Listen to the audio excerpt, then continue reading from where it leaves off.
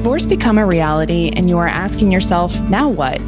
If you have questions about your new life, you're in the right place. Her Divorce Source with Leah Jones is the go-to podcast for women before, during, and after a divorce. Join me, Leah Jones, a certified divorce financial analyst at Hightower Bethesda, as I help you envision and create a new life that's full of possibilities, empowerment, and freedom.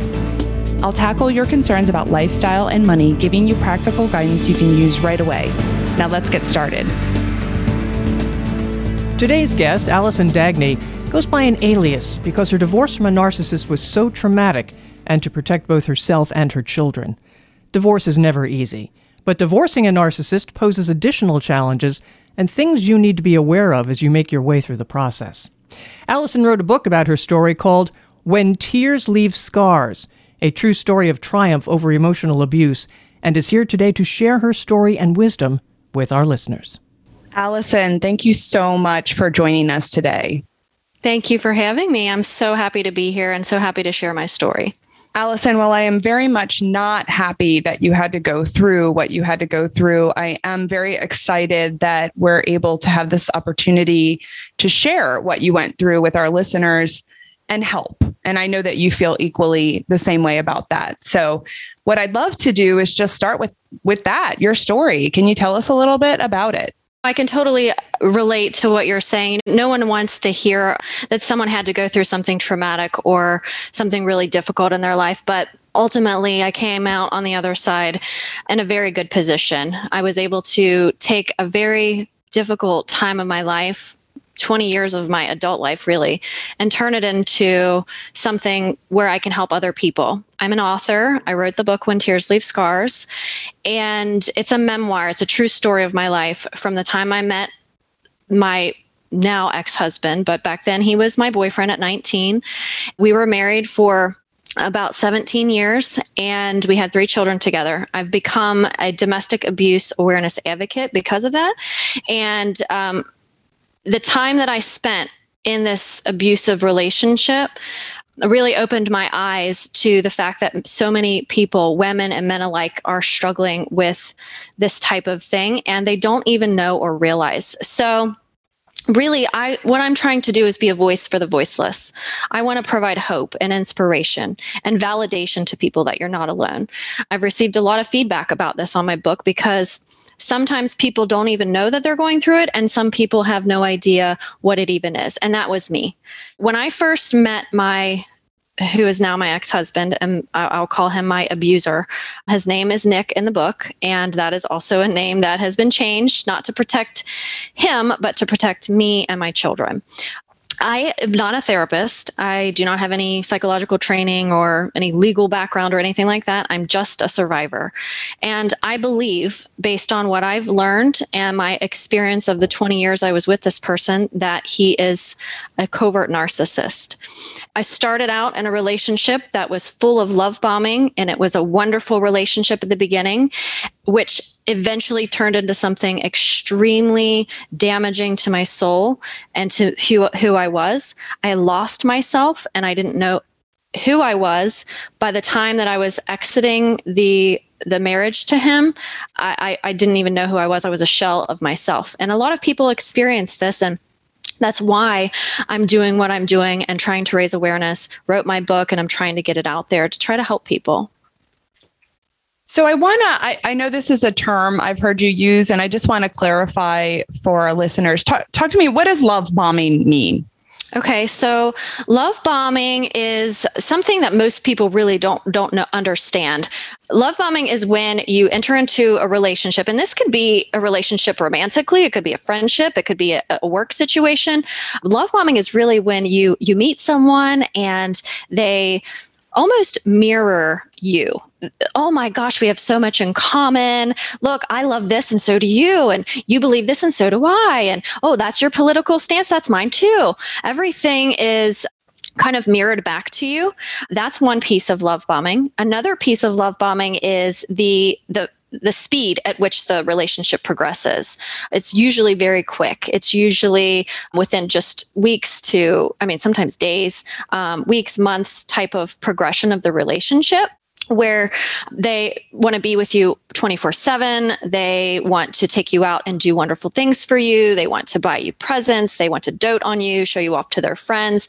It's really kind of that fairy tale experience that most people think about when you think about like Disney movies and things like that. It's that whirlwind of love and romance and sweeping you off your feet and riding you off into the sunset. That's what love bombing is. I even teach my children about what love bombing is because I don't want them to end up in a situation where they think that this is the start of a healthy relationship. Love bombing is really intentional. It's to try to trick you really into thinking that you are this wonderful, and maybe you are this wonderful person, but that they believe for you to be this perfect person that they will never hurt, that they will never do anything bad to, that nothing could ever come between you. And it's really a lot of times the start of a toxic relationship. That's what love bombing is. And would I be accurate in saying the mirroring of like, oh, your political belief is this and that's mine is insincere? Like it's not most actually of the time, the case. yes. There may be times where it is sincere. There may be times when you really do have a connection with someone and you do share a lot of the same traits or the same beliefs or the same morals, interests, things like that. I'm not saying that doesn't happen, but a lot of times when you're being love bombed, it will be insincere in the fact that they just tell you that just so that you're like, oh, it's that similar to me effect. Oh, this person is like me. I can trust this person. I like this person. They like me. I don't have anything to fear.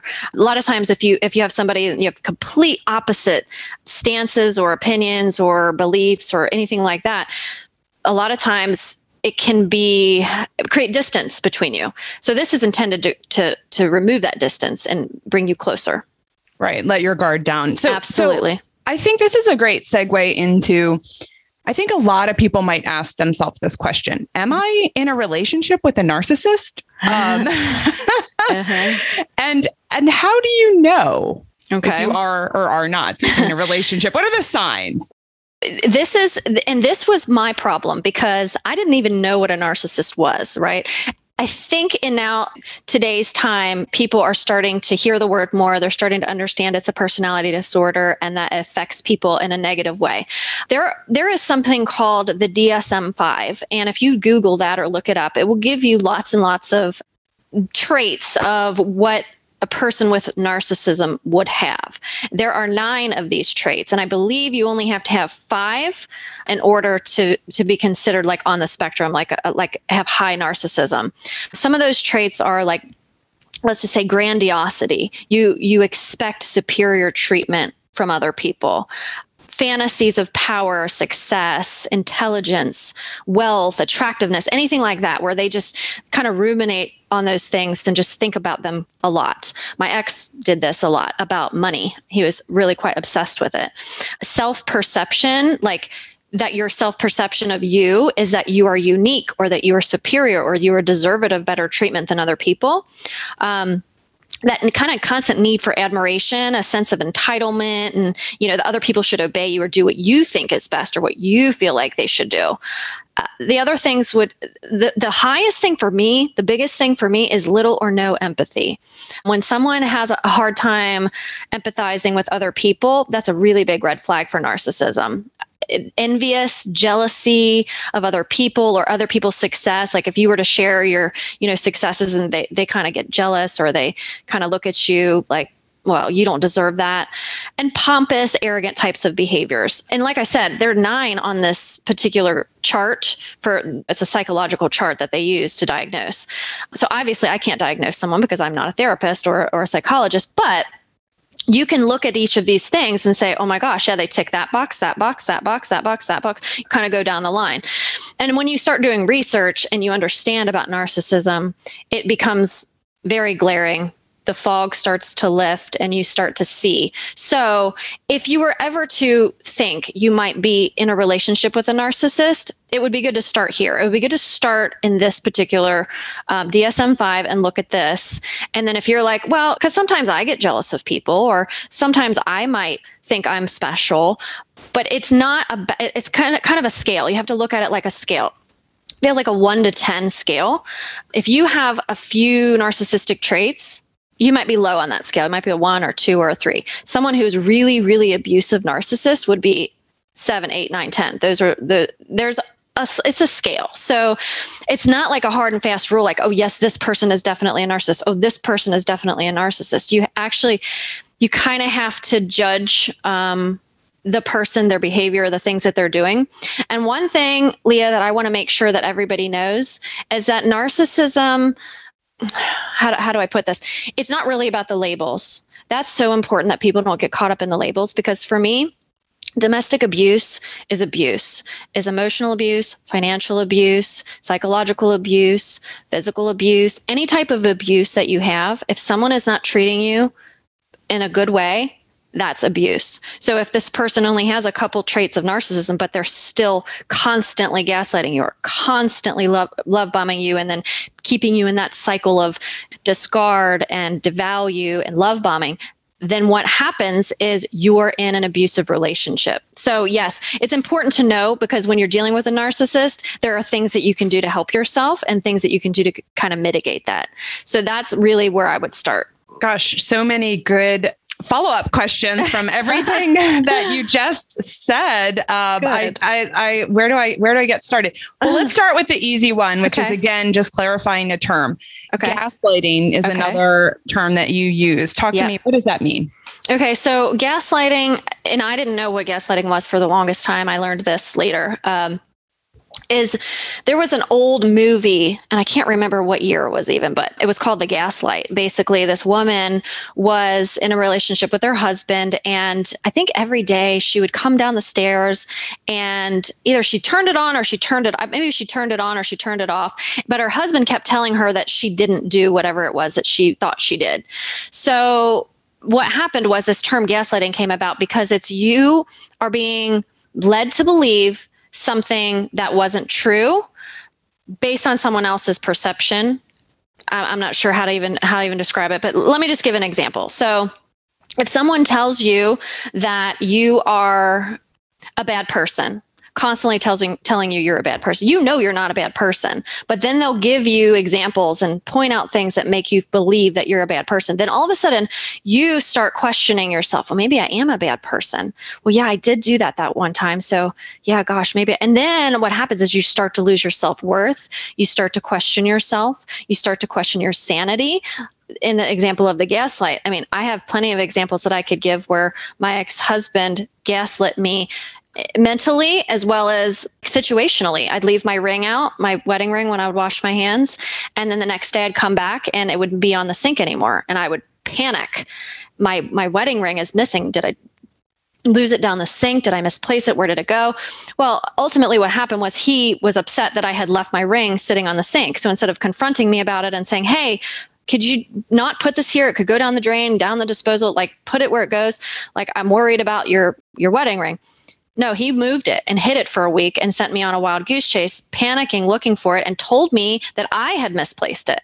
So gaslighting is really just an intentional way to get you to question yourself. And what happens kind of naturally with that is that you rely on your abuser. You're like, oh, can you help me remember this? Because I don't remember. And what really happened? And do you know where I put this? And you're constantly relying on someone else, and that's usually the narcissistic abuser, and that's their goal.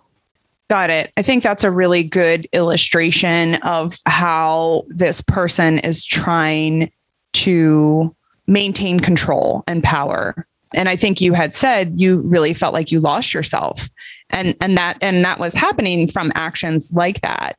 And it took a while to put everything together and say, oh my gosh, this is what is causing that, because you could have just blamed yourself. And I am sure that that's what a lot of women do, because that's what we do anyways. We don't need anyone to help us do that. Yes. we need people to help us not do that, because we innately do that ourselves. I always tell people, I'm like, I'm the hardest critic of myself. I really don't, need any criticism, because believe me, like I'm going to go down that path with myself anyways. That is also a tendency of a perfectionist. I want to go back to, because there were some key points about the narcissism and how you diagnose that, or at least how you start to think, how you start to identify, could this be what my spouse is? Now, there are so many other illnesses out there, right? I mean, bipolar, depression, anxiety, et cetera, et cetera. And so I think you made a really key point. You made two key points. So one is it really depends on what spectrum you are.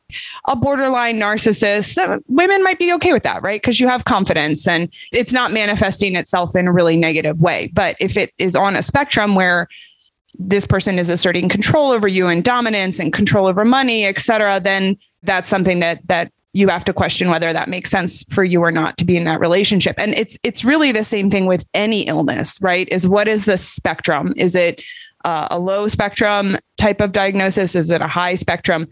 And really at the end of the day, as you mentioned, you're not a therapist. So you can't really diagnose that. All you can do is try to educate yourself about it. And then you can talk to your spouse and see if they are willing to go see a therapist and get a professional designation. But from what I have heard from talking to lots of women about this is that a lot of spouses refuse that help. I think that's key is like, what is it? What level, what spectrum is it? And then, and this is probably the most important piece is, can it be helped? Yeah. Is this something that marriage is forever and you're through sickness and health? And so I think a lot of women would think to themselves, well, if my husband's a little sick, then I want to help. And here's where I want to talk to you a little bit, because I know there is a difference. In some of these illnesses, it can be helped, and in others, it can't. So can you talk a little bit about that? Yes, absolutely. I really love to talk about this because the thing about narcissism is that because they have such a refusal to look within, they do not self-reflect. This is something that distinguishes a narcissist from non-narcissists. They literally cannot look within themselves. And I don't believe it's partly because they can't, but also partly because they don't want to. They don't want to see what's really in there. A lot of the things on the DSM-5 show that these types of people have this sense of superiority, grandiosity, but it's my personal belief that inside of a narcissist, there's self-loathing, that they really don't love themselves, that they really truly loathe themselves. And what I believe is that the grandiosity, the superiority, the outward displays of those types of things are a mask, that they are to pretend that they are something that they are not, that they don't want to look at themselves. So when you talk about, oh, hey, maybe my spouse has these traits, maybe we should go talk to a therapist. Usually, more often than not, the narcissist is going to refuse because they don't see anything wrong with themselves. They think you are the problem.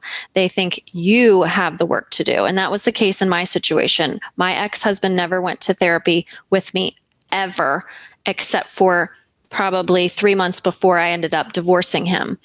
And that was only because I think he thought I was going to divorce him. He wasn't sure. And I think he just got desperate to lose me at that point because I was I could talk about this later, but a supply for him to feel better.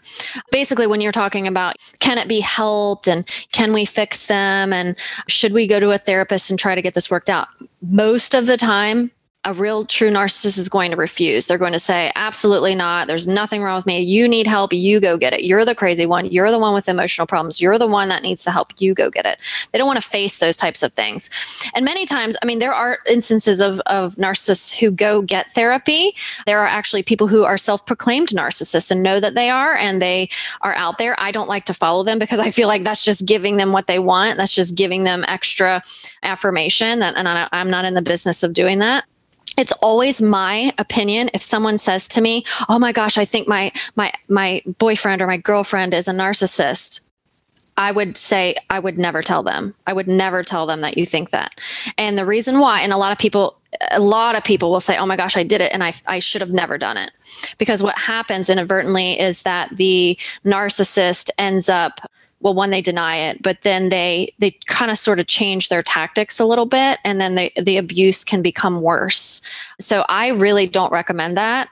Like anybody can do whatever they want to do, but from the work that I do, trying to raise awareness, I never recommend doing that. If that person feels that they have it's kind of like when you're dealing with a drug addict or somebody who has like a dependency issue, they have to help themselves. They have to go do it. You can't force someone to go to AA meetings. You can't force someone to get help for their problem. And that's the same way with narcissism. I look at them sort of like heroin addicts, and all they're trying to do is get that supply, and the supply is usually the person that they're abusing. So that's my opinion on it. I don't believe that narcissism is really ever something that can be fixed. That's my personal opinion. You'll see different opinions about that out there, but I also don't like to get into codependency and things like that. So if it's about, hey, I've got this person in my life and they're not treating me right and they're abusing me, I'm not trying to fix that person. I got to work on me. I'm going to try to fix me, and I can set good boundaries, and I can deal with this person at an arm's length or however I have to, but I can't fix you. So that's how I look at it. Absolutely. I want to echo that point. You can't fix someone. You can only control your own actions, despite what someone might make you feel or what they might say to you. But I 100% agree with that. Now, if you can control your actions in such a way that you're comfortable with the relationship and you don't lose yourself, then that's okay, right? And I think people do that in relationships all the time. But when it becomes a situation like what you're describing, where you're losing yourself and you're actually suffering for abuse, but you're making excuses for it, then that's not okay. So my next question is, how did you hit rock bottom? How did you hit rock bottom, so to speak? And I don't know if it was one thing or if it was just a combination of things that finally made you say, you know what, this is it. So if you could share that. Sure. There actually was a point in my marriage where there was so much criticism. And you had said before, I'm a biggest critic, and I was the same. Like I would criticize myself. I don't need somebody to tell me how I chew my food and where I do the laundry is wrong. Like everything I did was wrong to him. So over time, this becomes just this like really exhausting type of way to live. And what I remember is saying to him one day, how are you even happy? Like, how do you even like being around me? Like, in being in this marriage, like, it seems like you would want to divorce me because you act like you hate me. Like, how could you even be happy? That was really, really eye-opening to me because I was thinking of it from his perspective. Like, you criticize everything I do in a manner that makes me feel like completely worthless. So how could you possibly be happy? One day I sat down and I wrote a list of all of the things that he complained about me. And it was like, 1, 2, 3, like maybe 4 or 5 pages long. It was long. And it was probably not even everything I could think of. It was like on a legal pad, like a yellow legal pad. And I remember after I wrote it, I read it and I thought, oh my gosh, like, this is not okay. Like, this is not okay. And I was just at this point in my life where I felt extremely just sad and lost and just really, really, really unhappy in the state of my life. I just really was unhappy. And obviously, I tell my whole story in the book from the time I was 19 to the time that I escaped. So you can read about that. And I don't want to ruin the story in case anybody would like to read it. But I came to the realization even after I wrote that, someone informed me of narcissism. Someone let me know that this is emotional abuse. And I had no idea. But when you ask if there was that point, yeah. And I recommend this to people. I'm like, if you're struggling in your relationships, write down all the things the person complains about you. Write down all the things that they seem to hate about you. Write it down and then look at it, because when it's out on paper, it's really, really, really eye-opening. It's one thing to kind of internalize it and like, oh, he complains about me. Oh, she complains about me. But to actually see it in your own words on paper is really, really, really eye-opening. Well, and then I'd be curious, once you flip through all the pages of stuff that they complain about you, I'd be curious if you then start a page that says things that I love about this person. Right. Because I can't imagine. Yeah. That list would be very long. And that's a really good idea. I mean, honestly, it is a good idea. And I recently wrote a blog post on my website about the fact that I never loved him. And it really kind of ties into what you're just saying, because I didn't write it back then, but years later I wrote it. because when I look at what the truth of what he showed me, I was kind of mystified by the love bombing at the beginning, but then eventually he did show me who he was. He showed me that he lied. He showed me that he manipulated. He showed me that he gaslit. He showed me that he made fun of people. He showed me that he was unwilling to help people and had no empathy. Like, he showed me those things and I overlooked them. I think I had this feeling that I wanted to be loved and I wanted to have what we had at the beginning, and why couldn't things just be like that? And I held on to that so tightly. But ultimately, really, I think if I wrote down all the things about him, like, there wasn't very many lovable things, because he didn't show me the lovable things except for in the love bombing stage. And really what he was showing me was me. He was showing me myself. He was showing me all the things about me that I really valued and the things that I liked, in the mirroring part of it. So that's a really good observation that you just said. I love it. Yeah. Well, and you guys also had kids together, and we're going to explore that, because that obviously, complicates things. But all right. So you get to this point where you're like, this is just done. This is done for me. Yep. I think you had such a methodical, thoughtful process then of how you would get out. And so I'd love you to just kind of walk through some of the things that you'd recommend, because this is a challenging situation. You can't just go up to this person and say, you know what, ready to get divorced. Let's just sign the paperwork. That is not going to work out very well. So talk to us about that. I provide lots of information about this on my website too. So if anybody would ever need to go back and reference things that you have to deal with when you're dealing with a narcissist, is if they figure out that you're ready to leave, they're going to freak out. And the reason why is because they're holding on to you so tightly because you give them something. It's not that they love you or that they care about you. I don't actually believe that narcissists are capable of love, not even loving their children. They can't love themselves. They can't love you. They can't even love their kids. What ultimately happens is they feel this really sense of panic. And so if you think about it like a heroin addict, this person, they get their supply from their drug dealer, and they feel really good after they have that hit. When that hit wears off, they've got to get it again, and then again and again and again. So it's kind of like addiction, right? And then what happens is if you say, oh, nope, I'm never letting you have this supply again, you don't get it. What happens to that drug addict? They go crazy. They lose it. They try to go find it somewhere else. They might scream, cry. They get really upset, really emotional. They're like petulant children. I mean, seriously, petulant children. And what happens during that time, and that's why you want to try to avoid that. And so when I was on the verge of leaving, I did a lot of preparation and a lot of planning. I didn't let him know. I was very quiet and secretive, and I was very fake, I guess is the best word I could put it, because I didn't want him really to know what my plans were. So we still did our same routine. We'd still watch TV before bed and come home and have dinner after work and, all those types of things. So I tried to maintain the same routine and not alert him. It's hard to do. It's really, really hard to do. But when you're doing this and during this time, what I did was I copied all important documents, all financial records, all birth certificates, social security cards. I got in touch with my attorneys. I got in touch with a therapist. Anytime he was away, I was working. I was working on all of this. I really was slacking on other areas because I really spent most of my time trying to create a safe exit for myself.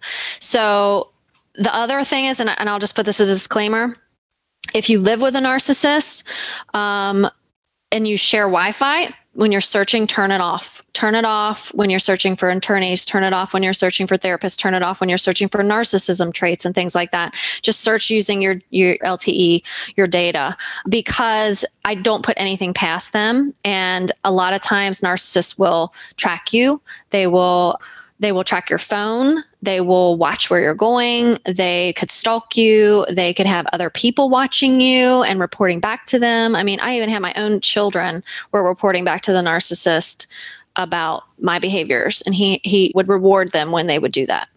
Planning is key. Planning is really, really important. A lot of people say, oh, you're so courageous because you got out. Well, yeah, sort of, because I did something that was really scary, and I did it even though I was scared. So yes, it is courage, but it's also about planning, because if you don't have a plan, how are you going to just jump ship? Now, other disclaimer, if you are feeling like you are in imminent danger, that this person is an explosive rage and is going to potentially harm you or your children, you don't have time to plan. You just need to get out, go to a domestic violence shelter, call the police, go to a friend's house, whatever you have to do. But in my case, the narcissist in my life, because he was a covert narcissist, and covert means they're very sneaky and they fly under the radar and it's hard to detect.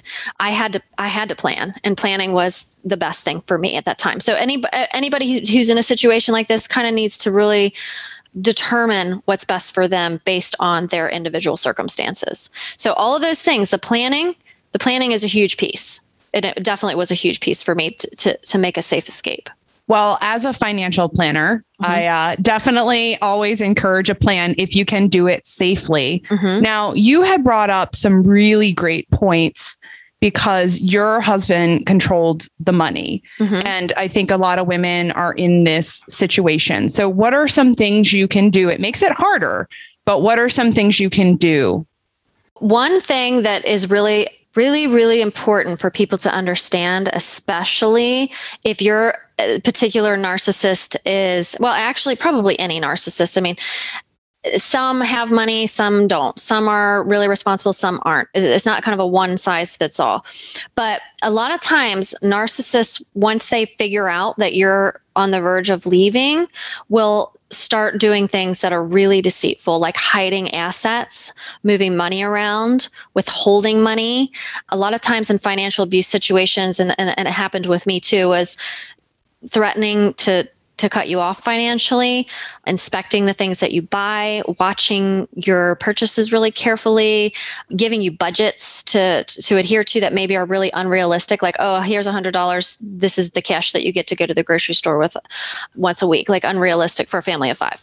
So one thing that I really, really think is important to do is, if you can, reach out to somebody that is a financial person, a financial planner, someone who maybe, even if it's just somebody that you know personally that you don't employ, maybe it's just someone that is in your neighborhood or someone you trust, a friend, a family member that knows about these types of things. Because most of the time when you're in an abusive type of situation, you're not privy to the finances.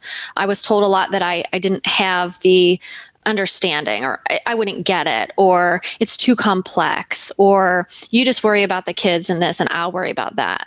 So when you're in a situation like that, it can be very scary, because a lot of times, especially women, if the man is in control of the money, then they feel like their hands are tied and they can't leave. And they don't, I'm not going to have any money. I'm not going to have anywhere to go. Like, how can I leave? So things that I would suggest is, one, getting in touch with somebody who can help you, even if it's like your accountant or something. And you'd have to let them know specifically, like, hey, this is a situation that I'm in. I really need some advice. I really need some help. Install a professional if you can.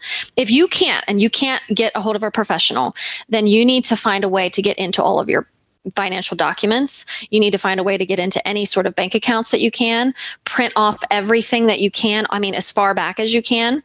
If you have copies of old checks that were written years and years, take everything, get everything you can get. Even if you just have to take a copy of it, I suggest get a hold of everything financially, your mortgage paperwork, any loans, any debt, anything like that. Because what happens is, if you have documents of those and they're dated, then when it's time to go through the divorce, you have all that proof. You have all of that already, but they can manipulate that later. So if you don't get a hold of it up front, then it can be manipulated on the back end by the narcissist. And things like that were happening to me. Right. So before this person knows, you're able to get access to information that is going to give you what you need, versus afterwards, things might have been manipulated. Talk to me too about, because I know this would give women peace of mind that might be thinking about this. And I know it really helped you in your situation. And that was the use of status quo through your attorney. Oh yeah. I totally forgot to mention that. In the state that I'm in, and I'm not sure about every state, but I would always mention to an attorney, because that is going to be part of your planning, is reaching out to an attorney, is asking to be put on status quo immediately upon separation. And usually what that means is that you operate financially how you always have. So if you've had access to bank accounts, you still do. If you had access to credit cards, you still do. If he paid all the bills, he still pays all the bills. All of that stuff basically just says until we get the divorce finalized and we're in the separation stage, we want everything to stay the same financially. And that protects you, because sometimes people will up and leave, and then they file for divorce and that never gets brought up, and they have no money, and their soon to be ex is not helping them. They're not providing for them, and you're completely left desolate and on your own. So always ask about that. And if it's possible in your state, then your attorney should be willing to recommend that. Great. Yeah, I think that's a really important concept for women to be aware of, is that once that is in place, everything is looked at. The courts are looking at everything. So it's not so easy to just completely cut you off, which I think is probably a big fear that people have. You also had some really good suggestions on housing, right? Because your goal is going to be to probably get out of that house if you can, because most likely since you want it, that person's not going to leave. Yeah. Yeah, it's hard to get a narcissist to leave. I mean, usually the situation is you escape. Now, there are situations where the narcissist will discard you, and that happens a lot, where they just get tired of dealing with you. They get bored. They don't want to play with their toy anymore. They found someone else. They may have moved on to another relationship that they've been involved with, and they're getting more supply from them. So they may just up and leave. But if that's not the case for you, and that would be a great scenario for most people if the narcissist just exited their life on their own. But if that's not the case for you, then housing is really going to be important. Definitely have to talk to your attorney about this too, because, for example, in my situation, I had 3 children, and there were stipulations about where I could live. I had to have enough bedrooms for my kids. I had to have similar housing to what I was used to, or what they were used to living in. Now, the good thing about that was, because we were on status quo, even though I didn't work outside of the home, the money that I used to pay rent to live in this house came from our joint money. So if that weren't possible, I might have ended up living with a family member, and I don't even know if I would have had somebody who would have enough room for us to live. So that's really important to make sure that you line up housing that's appropriate and that's legal, because there are stipulations, and you don't want to get yourself in a position where you're living in a house and then the narcissist finds out that, oh, you only have 2 bedrooms, but we've got 4 kids. And that's not enough for you and the 4 kids. And then all of a sudden you have to move, or you break your lease or something like that. So it's really important to know those things before you end up in a position where you might have to move or have to, uproot your kids again. I want to now pivot to the kids thing, because this is so difficult, just if it's you and your spouse, but now you have kids. And in this case, you have young kids. Yeah. Talk to me a little bit about that. How do you now, and you can really talk about it from any regard, kind of starting with like going through the process. And then now that you are through the process, how you continue to keep their kind of emotional sanity. Okay. So my kids, when I escaped, they were 7, 9, and 11. So they were pretty young, but they were old enough to understand that mommy and daddy were getting divorced. I knew what divorce was. I had to tread very carefully. My kids initially blamed me. They initially said I ruined their lives. They were distraught. They were heartbroken. That in turn made me feel heartbroken.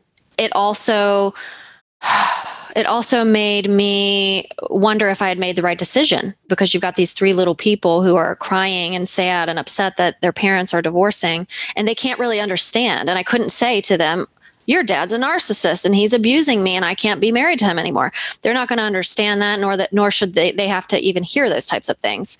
From the beginning, what I did literally was I took all of the bullets from them. I took all of the criticism. I took all of it. I had to. I couldn't do anything else. I'm sorry. I know you. I know this is hard for you. It's not easy for me either. And they end up starting to see, I think, at least my kids did on their own, what was going on. One thing I like to tell people is I never lie to my children when it comes to what happened to me. So if my kids were to ask me, why did you divorce dad? Why? Why did you leave? I said, because he didn't treat me right. Because he was not a good person to me. I don't say he doesn't treat you right, or I let them make their own judgments about their own dad, because I'm not them and they're not me. And he treats me differently than he treats them. So I try to empathize with them, but I'm always honest with them. I don't ever smear their dad or say, your dad's a horrible person, or your dad is evil, or your dad, which I believe all of those things, but I don't tell my kids that. I don't want my kids to be influenced by the way he treated me. But if they say, gosh, Mom, Dad said this to me and it just really was hurtful. And I can say, I can understand that, because that kind of thing happened to me too. I understand where you're coming from and empathize with them. There's two things. I never smear, and I'll always tell the truth. A lot of people find that a hard line to straddle, because especially if you've been hurt really deeply by someone, but it's really important not to drag the kids into the middle of a situation like that, in my opinion. And I've had therapy for the last 4 years for every single week. And I talk to my therapist about this kind of stuff. And it's really, really important, I think, to raise up healthy children mentally and emotionally, to make sure that you're honest and make sure that you're not talking bad about the other parent. Allison, I think you are so wise in your guidance to the kids, because everything you said, it sounds easy and it sounds like the right thing to do, and it is, but it's not easy to do. No. And especially when there's so much hurt and pain and emotion. And I think naturally mothers always want their kids to side with them. And then now you're taking the resentment that your kids have. Mm-hmm. And all I can say about this, and I know you have seen it, is that at the time, kids don't understand it, especially if they're younger, but they will. There will be a reckoning where they will come to you and they will say, I'm sorry. Right. I'm sorry you had to go through that. I see what it is about my father. I still love him, but I see what it is, and I see why it's difficult, and it's going to shape them too in different ways. So again, the role of a mom is always taking the higher ground and being the bigger person and trying to raise your kids. I think your guidance here is invaluable. Allison, thank you so much. You have honestly given some of the most candid and inspirational advice, starting from just talking a little bit about your story to hitting rock bottom, then the process for getting out and how to protect your kids. So I think you've given so much good content to our listeners. And so we're going to make sure that they have all your information, because I know you've got more to give. I know you've got articles and you blog and you post and you're very inspirational, and you're taking this awful thing that happened to you and you're trying to help other people, which is quite frankly the best thing you can do with it. So, I know you've got a book, you've got your own website, and then you also are very active on Instagram. So we'll make sure that we have all those references for people that are looking to connect with you. Thank you so much for joining us today. Thank you so much. I would love to just say one last thing. This is just my sign off. Don't ever give up. That's the best advice I could give to anyone. When you're dealing with somebody like this, don't ever give up. There are people out there who will help you, and there are resources. And connect with me. You can even jump into my instant messages or however you need to reach me. I'm happy to help. Thank you, Allison. Leah, how can people reach you? You can email me at leah.jones@hightoweradvisors.com. And to make sure you don't miss any episode of Her Divorce Source with Leah Jones, please subscribe to this podcast and, of course, share with friends and family. Thank you for listening to Her Divorce Source with Leah Jones from Hightower Bethesda. Don't forget to follow the podcast to be notified whenever a new episode is released.